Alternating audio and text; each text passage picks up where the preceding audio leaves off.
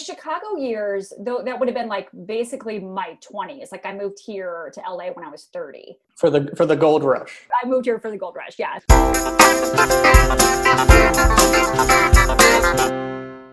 Welcome and thank you for listening to Almost Famous, the podcast where actors, writers, comedians talk about the ups and downs, ebbs and flows of working towards making it in this crazy biz and how they're almost famous. I'm your host, Daniel Acker, and today's guest is an incredible actress, writer, improviser, and comedic performer. Joining me is none other than Katie Nonson. Hey, Katie. Woo! Hey, how's it going? Great. You starting off with a woo is just classic Katie. It's just a siren call. For myself. Yeah, get ready for me, everybody. What's my other options? Just saying like, oh, hi. Yeah, that is the typical go-to. But woo is the siren call, and then the get ready for me, everybody is like the catchphrase of your doll, like that has a pull string. Yep. All right, we're off to a good start. Great start. I've known Katie for a few years now, and very quickly I was struck by how like almost professionally and expertly she was silly. There's few people who you go like, oh, okay, you have a gift for buffoonery. Katie's a very brilliant performer, but I think it takes a brilliant performer to be able to perform idiotically. And I think she just has that sweet spot for it. Dang. I am choosing to take that as a high compliment. It is. I do not mean in any way that to like, oh, she's just a silly, dumb performer. Like, no, I think you're an incredible, talented performer. Oh, dang. That's really sweet. I really appreciate that. Thank you. You're welcome. Where do you think that has come from? Ooh, these are hot questions. I'm going to love talking about myself so much. It's just so weird and rare for me to talk like this about myself. I think I was always like that. My mom said that when I was a baby, like I would sit in the corner by myself and just laugh. And she'd be like, what are you laughing at? Like, what are you reacting to? And she's like, sometimes that kind of spook her out because like there'd be no one around me or no TV on, no music, no books. Like I would just like sit in the corner and laugh to myself. So anyway, and I never remember knowing that I was funny. Like I never thought of myself as funny. I thought of myself like, and then, so this is, we're starting out with a real hot brag. At West Waterloo High School, where I graduated in Iowa, I was voted as like class clown and funniest. I like those were two categories. They were two separate categories. And I remember being like, really? Like, I'm shocked that people see me like that. And I was a senior in high school and I had gone to school with these people, like many of them, my best friends since like kindergarten. And like never once was I'm like, these people think I'm hilarious or like everyone thinks I'm a clown or everyone thinks I'm funny. Like I never saw myself like that ever.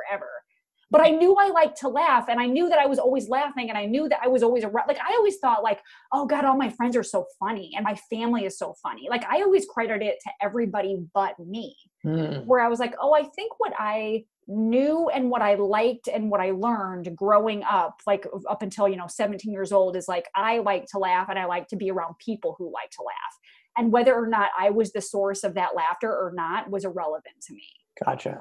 And for everyone listening, to get funniest in class clown at West Waterloo High School, which is a hotbed for comedians and top clowning talent. Now, once you got those kind of superlatives in high school, was it kind of a lock-in of like, oh, I can do this. Like, oh, this is a thing. Like, oh, hell no. No, I was like, this is so weird. No, it took me up until I was about 22 to like really own that. Like, I feel like maybe like 21, but like, it wasn't like, oh, cool, this is my identity. Like, it didn't feel like that at all. So then I went to college and I remember in college was the first time in my life where I ever felt like an outsider.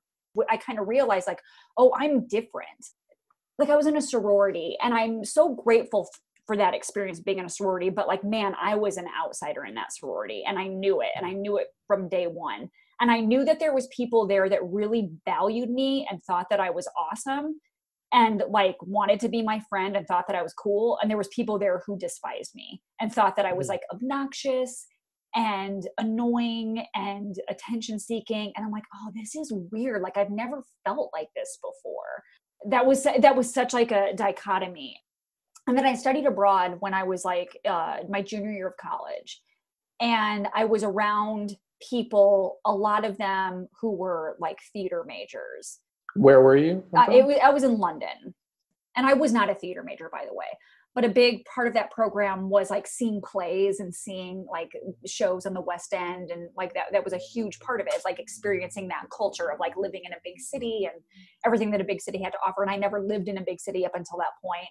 Like it was, again, I very quickly found myself in this group of people, and not theater major. I shouldn't say that. Like some of them were theater majors, but some of them were just like fucking funny. And I remember this one guy in particular who his name's Kevin Schultz, and not the Kevin that I ended up marrying. And he was and is like just the funniest dude. And he was like a finance major at Indiana University. He works in that world in some shape or form now. And I feel like first time in a few years that I found myself like, oh, great. Oh, I'm back in that comfort zone. I'm back in that comfort zone of being around people who appreciate my silliness. I was around people who like to have fun. Like that's how I always saw it. But it's like, oh, I am helping being a source of this fun. Yeah. It sounds like, growing up and through high school, you never felt necessarily like the spotlight's on you and now you're the funny one, either entertaining or stealing focus, because everyone was kind of fun and entertaining. But when you got to college, you were in a circle of people who were like, oh, okay. Oh, I guess she has the stage. And you were like, no, I don't have, I thought this is how we talk. I thought this is how we get along. And so when you finally went abroad, you were back in a similar circle that you had in high school. Do you think like almost unconsciously or consciously that pushed you more towards, I would say, like improv or sketch than just like stand up? Because improv is a team sport. You aren't necessarily having to be like, look at me, I'm doing all these things. Well, yeah, I guess. I mean, stand-up was never even a consideration. It's hard to describe. It wasn't like, I still didn't own it. I still didn't think like I'm a funny person. Like when I was in high school, I had done improv, and I had done like, as part of like our speech team, there was like an improv portion. And I remember, again, thinking like, I'm very average at this, but man, that guy's great. And that guy's great. Where it's like, oh no, actually I was also great. I just didn't see myself. I'm like, all these people, man, they're great. And I'm hanging with them somehow, like not realizing that like, oh no, you're a part of this. Like you are also helping elevate this. So when I studied abroad, I remember a lot of those people being like, you are hilarious. You're the funniest person. Like being like really complimentary and really like thinking that these qualities that I have were great. I'm like, wow, that's weird. Like, I think I'm so not funny. I mean, this would have been like 1999. So, I mean, you were a baby, I get it, but I was not. And I was just figuring out shapes and colors at that point. Yeah. Sure. But I was, I lived 9 lives by that point. And so I remember somebody telling me when I was studying abroad about Second City in Chicago and being like, maybe that's my path. Like maybe that's a thing to look into. And Chicago seemed very familiar because I had all these friends from Chicago that I had met at college. And so it was just like, oh, that's what I'll do. And I wasn't worried about money, and I wasn't worried about work, and I wasn't worried about who I was going to live with, or, like I was just like, cool. Okay, great. That'll be cool. 'Cause that's still in the Midwest, and that'll be comfortable, and I can drive there if I need to, like it just felt like kind of the natural thing to do. But it wasn't like, okay, great, I'm going to be a comedian. I'm going to go to Second City. I'm not going to do stand-up. Like it wasn't calculated. It was just like, oh, great, that sounds fun. So after I graduated, I did end up going to Chicago and like took classes at IO and Second City and got into that system and kind of like that was it. So you went to Chicago and kind of went through that process. But like you said, it wasn't like you were like a kid being like, I'm going to do comedy, and you like looked up like the best places to do comedy and started doing it. It was just sort of like, it kind of started to flow very naturally. what kind of caused you to go from doing Second City in Chicago to coming out to Los Angeles? So those Chicago years, though, that would have been like basically my 20s. Like I moved here to LA when I was 30. For the gold rush. I moved here for the gold rush. Yeah.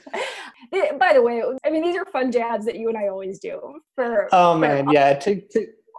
Do not feel bad about Katie. Like Katie, and now I'm getting a little I know Katie fairly well, but it's always good to talk to people more in depth, and realizing that you never saw yourself as the funny person or you felt weird about it makes perfect sense, because like Katie and I really met in this weird moment where she apologized for something and I teased her relentlessly about how she shouldn't apologize to me and how dare she even talk to me. And the way she responded and laughed and wasn't skittish about it made me go okay, this is a person where we can jab at each other and tease each other, because we know it's all love. And it's at no point was I oh, I think I hurt Katie's feelings. You're very yeah, okay, we're just teasing. We're having a good time. Yes. The teasing thing was such a huge part of my upbringing and still is. I feel most comfortable with people when I can be teased a little bit and they're teasing me a little bit and I can tease them. I feel oh, cool, because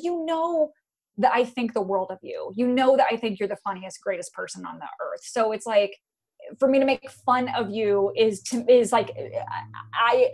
that's how I express we're comfortable and we're friends with each other now because we're teasing each other. Yeah. So anyway, I moved to LA for the gold rush. The entire time I was in Chicago, it felt right after I was done with classes. So maybe I don't know, I was probably 22, 23 at the time. And I remember that then was the time where I'm oh, I am I was feeling I was validating myself, and therefore I was getting validated, it felt oh, that was kind of the first time where I'm okay, I'm good at this. I'm good at this. And I know that I'm good at this, and other people are seeing that I'm good at this. And that feels good.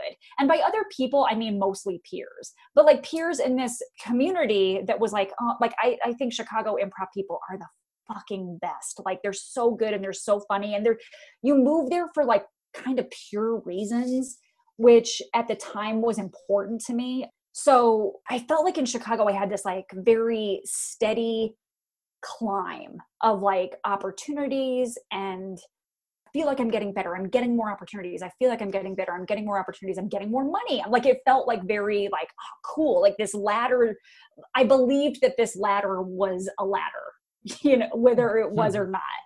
So then anyway, about the last few years that I was in Chicago, I did a TV show called Sports Action Team that was produced out of Chicago by a Chicago production company. But we filmed it. So it was behind the scenes of an ESPN type show. And we filmed all over the country.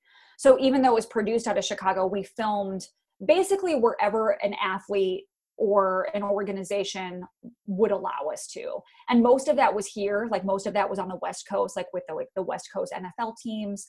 We weren't in Chicago for about 6 months of the year because we were filming this show.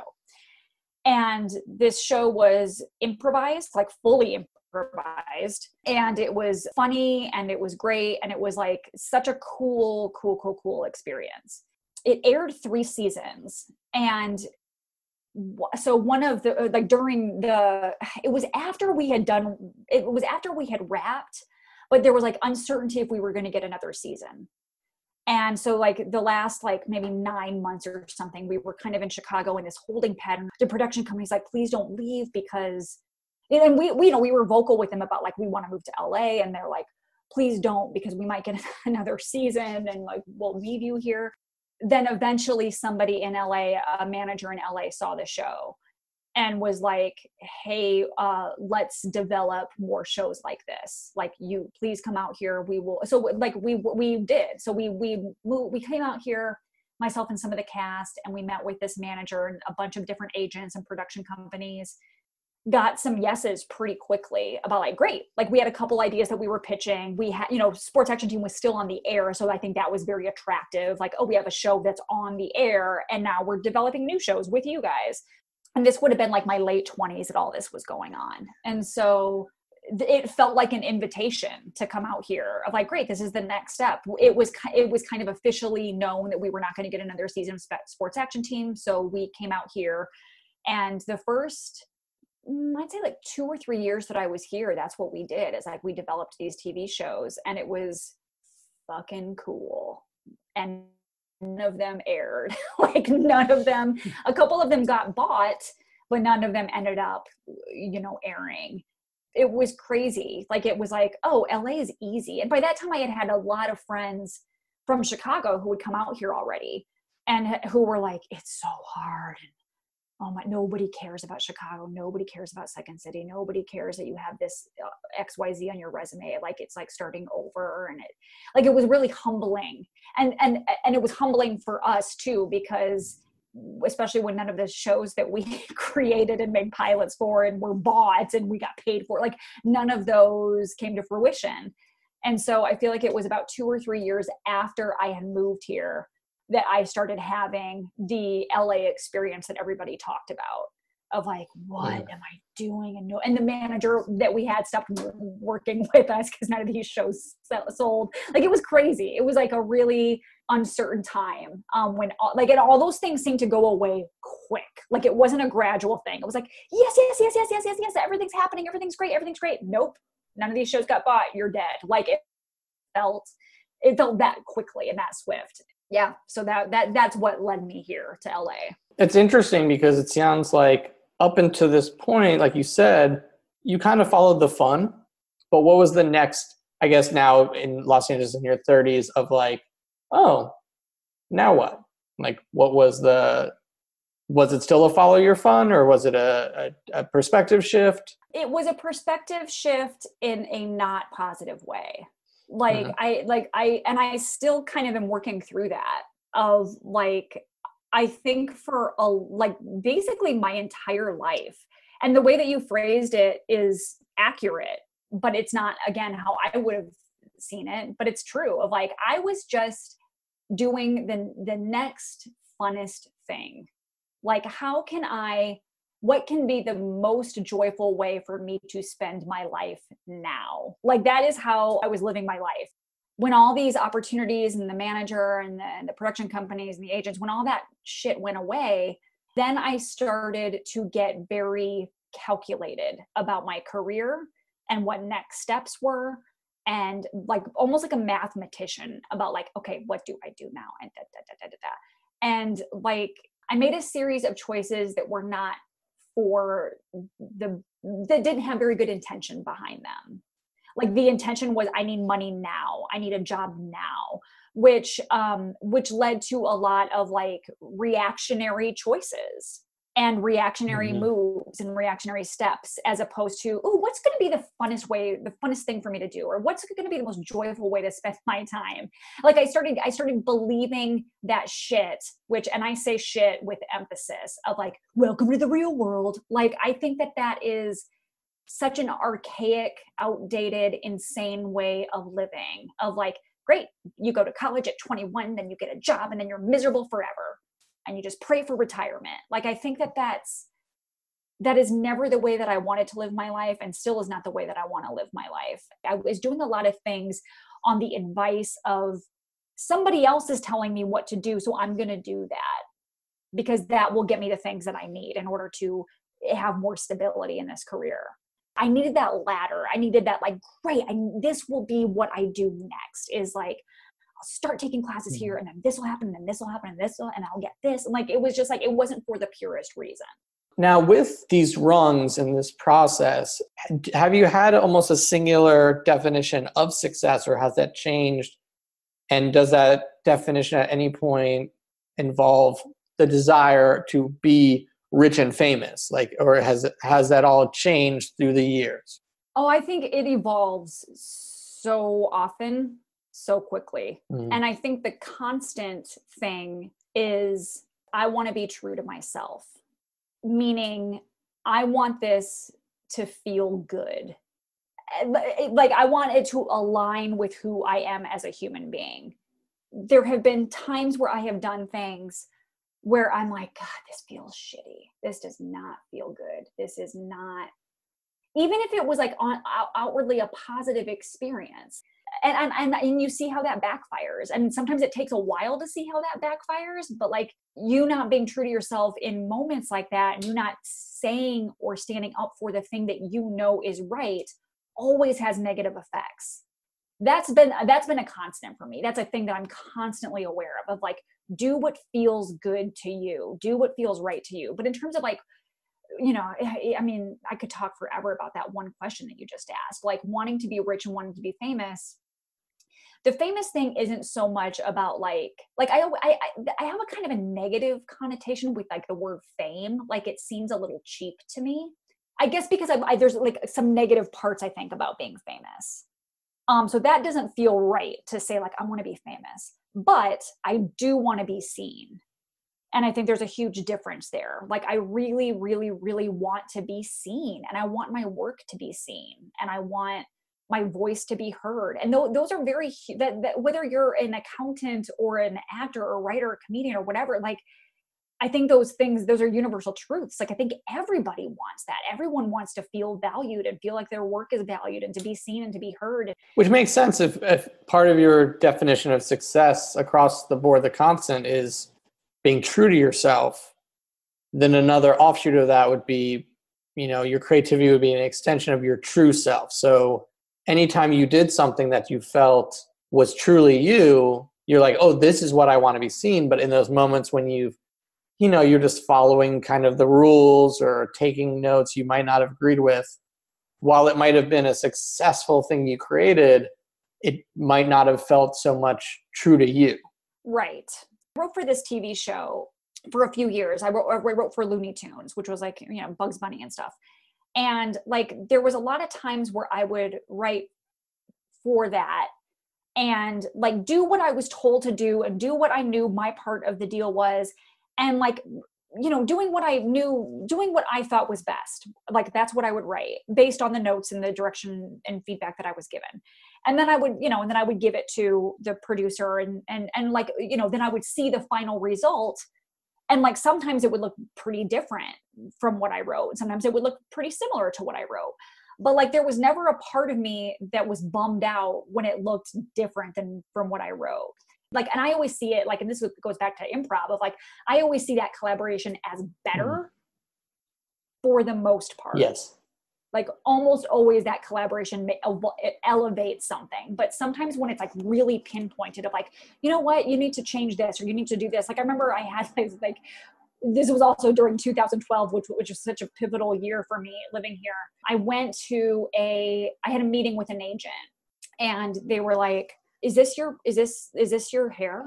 And I was like, yeah. Was I your agent at the time? I feel like that's something I would hit you with. No, I know. They were like, is this your hair?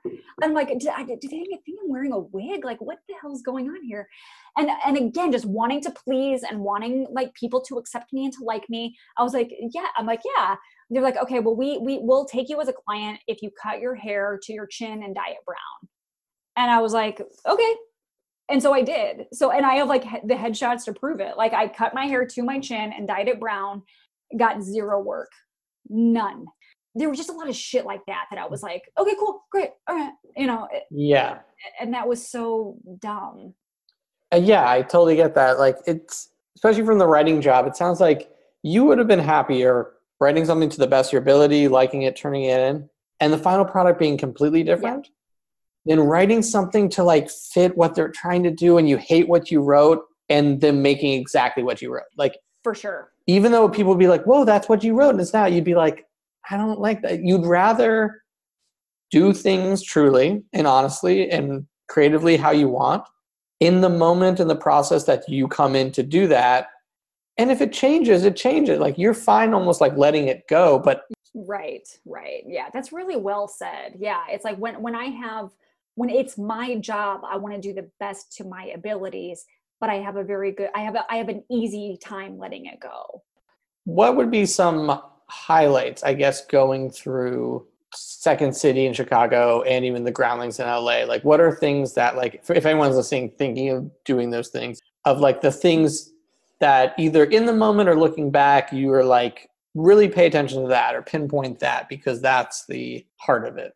So I get asked this a lot because I teach improv often and have for years. The advice that I give a lot to students, and I give this advice anyway, but I sometimes reiterate it more than I need to when I can tell that there's a lot of egos in the class. And that is like the people that you meet and the relationships that you build and the reputation that you get and the work that you do now matters. All of like these people aren't going to go away. Some of them will. Some of them you may never see again. But even the ones who you think are mediocre talent, I would say especially the ones that you think are mediocre talent, like these people who you are judging as not being good enough or good as you are or better than you or, whatever, or assholes or super cool or, whatever adjectives you were putting on this class right now, this teacher right now, this institute right now, like these people are going to have a significant impact on the rest of your career. And they will give you opportunities or they won't give you opportunities, but you will find yourself again working with these people in some shape or form forever. Those relationships matter so much. Be as professional and kind to everybody as you can. I feel like it's coming down to just being, can you be consistently decent? Yes. Can you be a decent human being? Can you be decent at what you do? Can you be decent to others? Over time, that is just currency in the bank. And people will be like, well, yeah, they've always been nice and good. Like that just goes a long way. I think it goes so much longer than people want to give it credit for. I guess it's easy to judge, to have that judgment and to not see that person as yourself, is like that. I guess that's the easy thing to do is to judge them. And like this comes up, like, I do a lot of casting with Second City where like I'll cast people in shows or whatever. And like, and then again, that's kind of like a microcosm for the bigger picture. Like it's a Second City or Groundlings or any of those institutes are like a smaller thing for like a bigger thing. And it comes up a lot where you're, casting somebody and somebody in the room, 1 out of 5 people who are casting this show will be like, that guy's hilarious. He is a pain in the ass to work with. And they'll have this story, and then somebody else will jump in with another story. And then it's like, oh shit, well, guess what? There's 5 other really talented people that we just saw there are similar to his type. I'm going to pick up this other guy who had a good audition, maybe not as good as this other guy, but he had a really good audition. He's really funny. Plus there's 5 people in the room who thinks this person is awesome and really fun to work with. So of course, if I'm going to invest 6 months of my life directing something, that's the person that I'm going to pick. Not the guy who like knocked it out of the park with his audition, but is an asshole, All right. Now is part of the show I think we're both going to really enjoy. This is when my guest and good friend, Raz Clifford, shows up. Yes. Raz is a famed insult comic, and he just loves to pop by and chat with the guests and take them down a peg, give them a quick Raz. Cool. Before they get too famous, because this is called Almost Famous, and he wants to let them know, put them in their place, so to speak. So Raz, come on out here. Oh, hello, folks. Wait a second. Do my eyes deceive me? Is that Katie Nansen? She qualifies to be on this podcast? Okay, whatever you say, Daniel. Oh my God, Katie, I am shocked that they let you out of the insane asylum. I didn't know you could leave like that. Katie is one of the wackiest broads I've ever met. And by that, I mean, I would love to have her whacked. Okay, for the listeners, I want to paint a picture of Katie. So just imagine a face that resembles a halfway melted Yankee candle. But this candle is able to giggle like an idiot child. And there you go. That's just so you get a picture in your mind of what that is. This is saying something. I think she's one of the few people on this podcast who's maybe been in this biz longer than I have. Because she's been working for a while. And I just have been dying to ask you this question. Katie, what was it like to be performing on that stage, and then you hear the scream from the audience and someone yells out, President Lincoln's been shot? What was that night like? Do you want me to answer these questions. Of course, this is I'm razzing, but I'm also trying to get information here.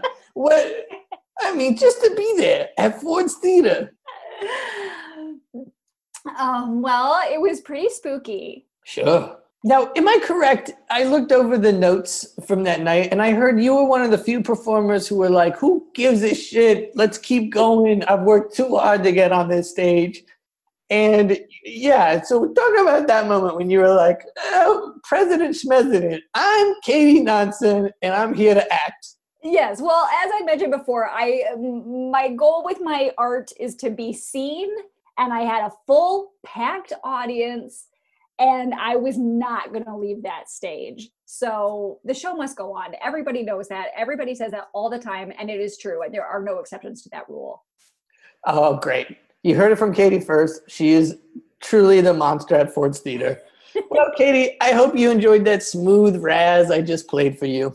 All right. Take care. Please do not talk to me ever again. All right. Thanks, Raz. Thanks, okay. Raz. Yeah. Glad you could pop by. Also, I didn't know that about Ford's Theater, so that was interesting. Yeah, we continued the show after that for sure. Yeah, there's a whole crowd of people being like, keep going. Yeah, I mean, there were some distractions, and like the police kept it down. Thank God, because I had a monologue. Well, with pursuing comedy and pursuing acting. In a way, I guess later, it wasn't like you were like a kid, like, I'm a star. Like, it was just sort of like kind of all flow together. Have you ever had thoughts or at the point, like, if not acting or writing or comedy, like, what is a field you would like to, like, jump into? Yeah, it's interesting. I've been thinking about that more with the quarantine. Mm-hmm. And I think it comes down to knowing what my skill set is. As somebody who's been improvising regularly and professionally for 20 years, and it really has been that long, like since like I started my first Second City class. And how do I take this skill set that I have nurtured and mastered for 20 years and turn it into something that isn't dependent on somebody else giving me an opportunity? Mm-hmm. I am very consciously working on my current skill set and how to get it to a place where I'm not dependent on needing a casting director to choose me. That said, I would love to be auditioning more. I mean, I think everybody would right now, but it's like that's kind of what I'm thinking. And I think a lot of because so much of these last 10 years that I've been in LA have been like really great, really wonderful, really rewarding, but also like there's been a chunk of it or moments of it for sure that have been like debilitatingly depressing. And like I for sure went through a depression about 5 years ago, like big time, where like, I mean, maybe this is too much information, but I remember seeing a therapist. This is exactly, like I would say like exactly 5 years ago. And this therapist who I adore, and I don't see her anymore, but I did see her for several years. And she like made me call her every day for a week, until the next time that I saw her. And basically she's like, you don't have to, just leave me a message and let me know you're okay. In hindsight, and she didn't tell me this at the time, but eventually she did. She's like, I was worried you were going to kill yourself. Like, that's why I had you do those daily check-ins. Like, that's how low I was. And that's, I hate giving this industry that power, but like a big part of it, you can kind of trace back to like the lack of opportunity or the self-esteem that was taken away because of all this shit. So anyway, I think because of that, like I had to like really dig deeply into like some self-development stuff. And at that point I had already been meditating very regularly, but like really just figuring out like myself and like not giving anything that much power ever again. And I think that I'm better at that for sure. But I think that like because of that, like I am very interested in like self-development, personal development. I don't know if a therapy in the traditional sense, I don't know if that's maybe right. Because there's a lot of things with therapy that I don't agree with, but like like, I think that I'm very good at, like, when I teach, I think like, okay, well, what makes me a good teacher? And teaching is not something that I want to make into a profession, by the way. It's a part-time gig for me. But like, I think the thing that makes me a good teacher compared to some other people is I'm very encouraging. And so like that would be some, like, that's another skill that I've gotten through improv indirectly of like, okay, well, how can I use that skill to have a more stable career? So I don't know. I don't have, I don't really have an answer. I've been talking forever, but I don't really have an answer to that. And don't worry, I'll just edit your sentences. So you just say, it would be just be like, butcher. And I'll be like, great, thank you so much. Now with this business, have you ever had thoughts of getting on and being a guest on like a late night talk show? And you have any stories that you would tell, or a story you're like, oh, when I get on that show? Oh my God. I of course I fantasize about like being on that side of it. When I first moved here, I did the Moth a couple times and won, by the way. Oh, I won the awesome. Moth twice. Like, one was about detasseling corn when I was in high school, which I think if you're not from Iowa or the Midwest, you probably don't even know what that is. Do you know what that is? Wait, do you say detasseling corn? Yeah. Like the corn just graduated and you got to take the tassels off? You're not far off. Wait, really? Do you want to know what it is? Yeah, I do not know what this is. I'm from the Midwest, but I guess not that. You're not from Iowa. You don't have cornfields in your backyard like true. I do. This is true. Okay, so this is what a corn row is. This is what a cornfield is. Like, a cornfield is like acres and acres, like thousands of acres sometimes.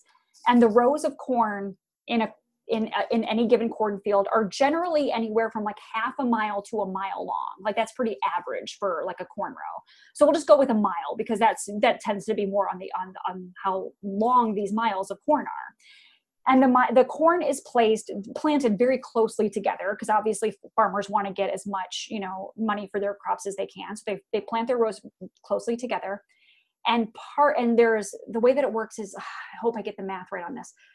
They're called male rows. I think it's a male row, 4 female rows of corn, another male row, 4 female rows of corn, another male row. That's how cornfield is planted. And so then what detasselers do is like in like late July, mid-July to early August, a detasseler walks down these mile-long rows of corn. Only the female rows, not the male rows. You walk down the mile-long row of female corn. And at this point, the corn is probably like at least 6 feet tall, 6 feet plus. And you have to pull up and pull out the tassel in this stalk of corn and throw it to the ground so the male row can fertilize the female plant and grow corn. So it's part of like how corn is grown, you have to detassel the female rows so the male can implant it with seeds or whatever, tassels, I don't know. So it's intense to the max. You usually wake up, like we would wake up around 4:30, be out in the cornfield by 5 and walk down these mile-long rows of corn and pull the tassel out. And like, corn is like no joke. Like, it is sharp as shit. So you would get like something called corn rash all over your body, where like little, like walking down these aisles of corn that's, it's not even a foot apart that these, rows are planted, and they're 6 feet tall. So you're just getting whipped in the face and all over your body with corn leaves and corn stalks. And so you are like cut up, like your hand, like any part of your body that's not covered is cut up. And because it's like late July, early August, and you're in Iowa and it's hot as shit and it's really humid, you don't want to wear a lot of clothes because it's so warm, but you kind of have to protect yourself from the skin. So it's like that balance. The guy who I detasseled for, like the crew leader, he was our gym teacher and he was hardcore. His name was Gordy. He wouldn't let us wear gloves because he believed that you couldn't feel the tassel. So like your hands would just be like this bloody mess, like bloody and cuts and in pain. And they would callus over, and they would callus overnight. And the next morning when you go out into the cornfield, like the calluses would be cut open again by these corn stalks. So you would just be like this constant in physical pain from doing this. And you get paid next to nothing, but you were young. I mean, you were in high school when you did this, or even younger sometimes. So the money was like, any money is great. Like you felt like you were loaded. But it was just really intense manual labor. And like also super bonding because you were with like a bunch of your friends and high school kids. And like you would like, I don't know. So I would probably tell a story about detasseling. And so that won the moth? Yeah, I told him much better. I was just explaining to you what detasseling was. But yeah, it would probably be something like that. It'd be like a story of detasseling, but told better and with a point to it, as opposed to just explaining what it was. Of course. Well, thank you everyone again for listening, and thank you to Katie Nonson for being my guest. I'm your host, Daniel Acker, and this has been Almost Famous.